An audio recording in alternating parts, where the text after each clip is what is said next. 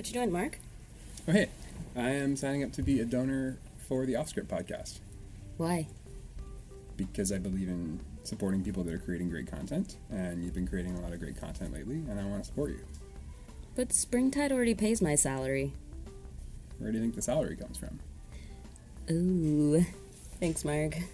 No problem. So, yeah, I'm going to offscript.ca/donate and start the process. Oh, I can see everybody else who's donated. Pam's here, Penny, Cody, Mike, Monica, Claudia, Ronald, Paul, another Mike, Savannah, Tim, Lisa. Oh, thanks, guys.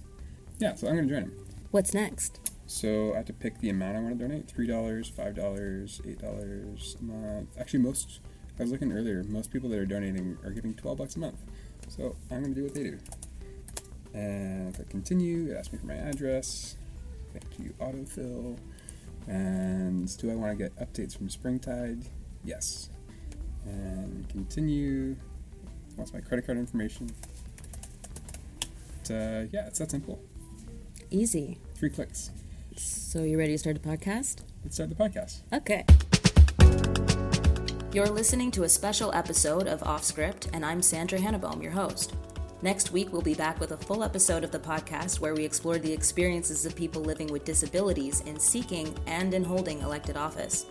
But for this week's special episode, we're talking about the election, and my co-host, Mark Coffin, is going to explain some election-related things that a lot of people misunderstand.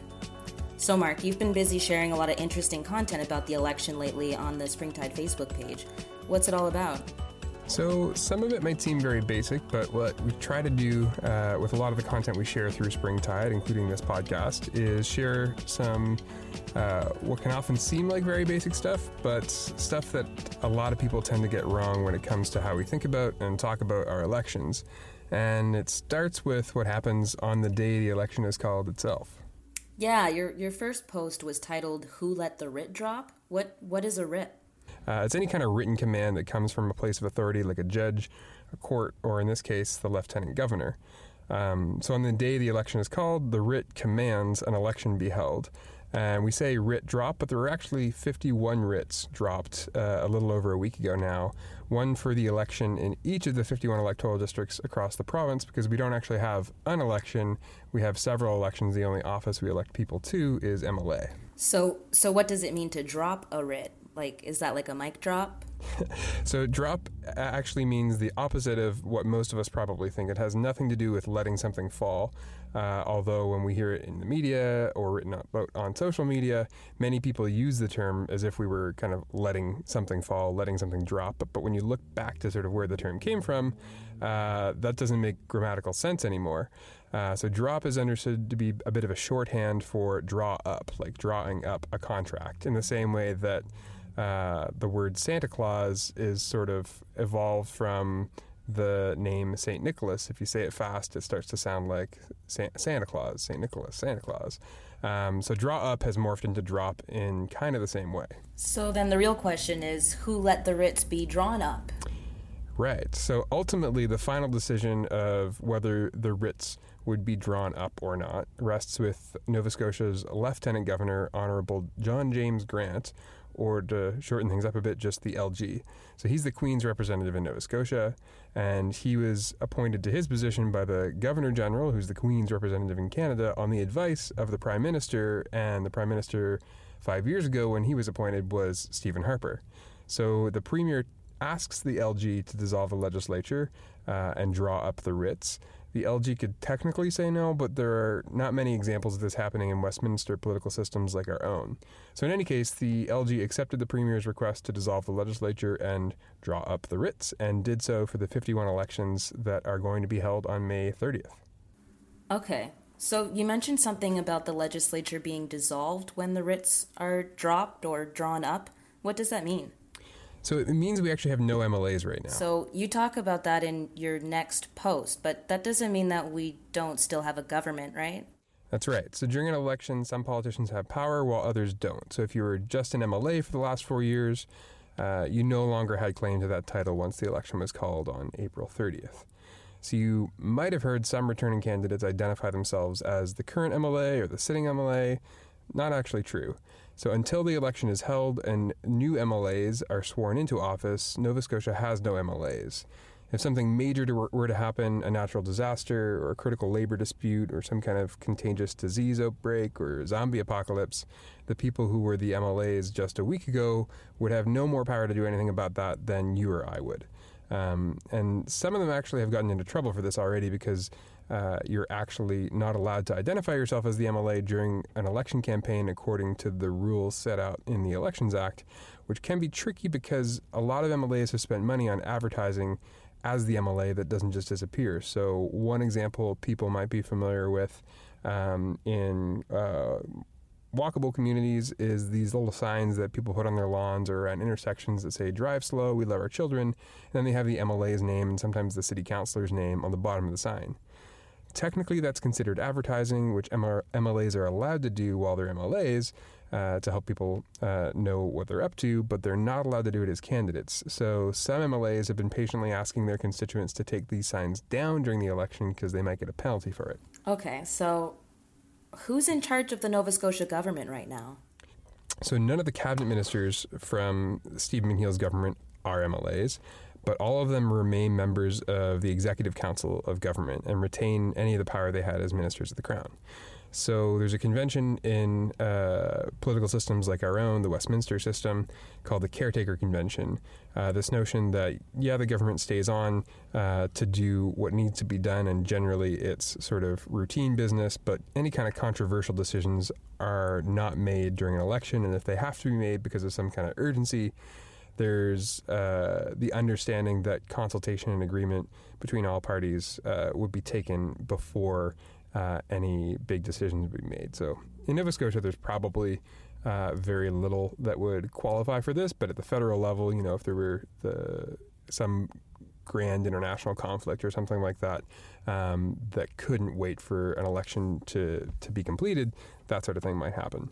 But there's technically, again, nothing stopping them from making the kinds of decisions that wouldn't have required legislative approval anyways this time, or wouldn't have to go through the legislature in terms of a change to a law. So how about voting? Can people vote right now? Yeah, so people can vote right now, and it's a whenever, wherever kind of thing. All 51 returning offices are now open for business as of last Wednesday. And that means you can vote if you show up at one, and it doesn't even have to be the returning office in your district. So I'll be in Cape Breton this weekend, and if I want, I can walk into the returning office in the riding of Sydney-Whitney-Pier, which is where I grew up, and I can cast my ballot for the candidate of my choice in the riding of Halifax-Needham, where I'm actually registered to vote in. Is this the first time that's been possible? No, it happened in 2013 as well, and it was possible in the 2015 federal election also. So it's called a continuous poll, and in the last election, a quarter of Nova Scotians voted in one of the continuous polls. So it certainly makes elections more convenient for voters, but the really interesting aspect of a continuous poll is how it changes or could change campaigns for politicians and campaign workers. How can it change campaigns? So it adds a new opportunity for political strategy that wasn't there before. So anybody that's worked on a political campaign will tell you, and some of the MLAs told us about this, that there is more to winning an election than just having the most popular candidate. Voter turnout has hovered just below the 60% mark in Nova Scotia elections, but it would be much lower than that if it weren't for the strategy that all winning campaigns use to turn popular candidates into winning candidates. There are two parts to it. So the first part is figure out who's going to vote for you. So they do this by kind of phoning you and asking you if you're going to vote for their candidate or knocking on your door. And then the second piece is getting your supporters out to vote. The acronym GOTV or GOTV is what's used around campaigns. Without a solid strategy for identifying supporters and pulling them out to vote, a slightly less popular candidate with a robust get-at-the-vote strategy could win. And this involves everything from calling to remind your supporters to vote, taking care of their kids while they go and vote, driving them to the polls, and having an observer at the polls to confirm that they've voted. So that's kind of just background for folks that don't necessarily have direct experience working on political campaigns. So if you're a part of a political campaign back in the 2009 election, you really only would have had two chances to pull your voters out to vote. That would be on the advanced polling days, which I think there were like 2 or 4 of before the actual election day, and then election day itself. So you had the whole campaign to kind of identify who was voting for you, but you only had a few days to actually pull those people out to vote. Now that polling the vote has already begun, or it should have already begun if your candidate wants to lock you in as a supporter, the impact on the campaign is, as I see it, kind of twofold. First, a campaign is no longer having to worry about building a massive army of volunteers that can get out the vote just for the handful of days at the end of the campaign people can vote on. And second, it means that a campaign can actually get supporters out to vote while they're still supporters, which I think is really fascinating. And so looking at the last federal election as an example, the NDP began the campaign polling ahead of the Liberals and Conservatives, and then for a short while during the campaign, all 3 parties were neck and neck. Of course, the Liberals ended up winning, and they won big, but if, say, the NDP had taken advantage of the continuous polling opportunities early in the campaign and employed a massive get-out-the-vote effort in those early days, we'd have a very different-looking parliament right now. Because, of course, the NDP ended up losing quite a bit of support during that campaign. Unlike opinion polls, which are done weekly and sometimes every few days during an election, votes that are in the ballot box are locked in and you can't change them. So if a leader or local candidate does something that causes a drop in that popularity or makes you rethink your support for them, there's no taking your vote back. All this leads to one very important question, though, Sandra. When are you going to cast your ballot? I'm working on it. You're working on it?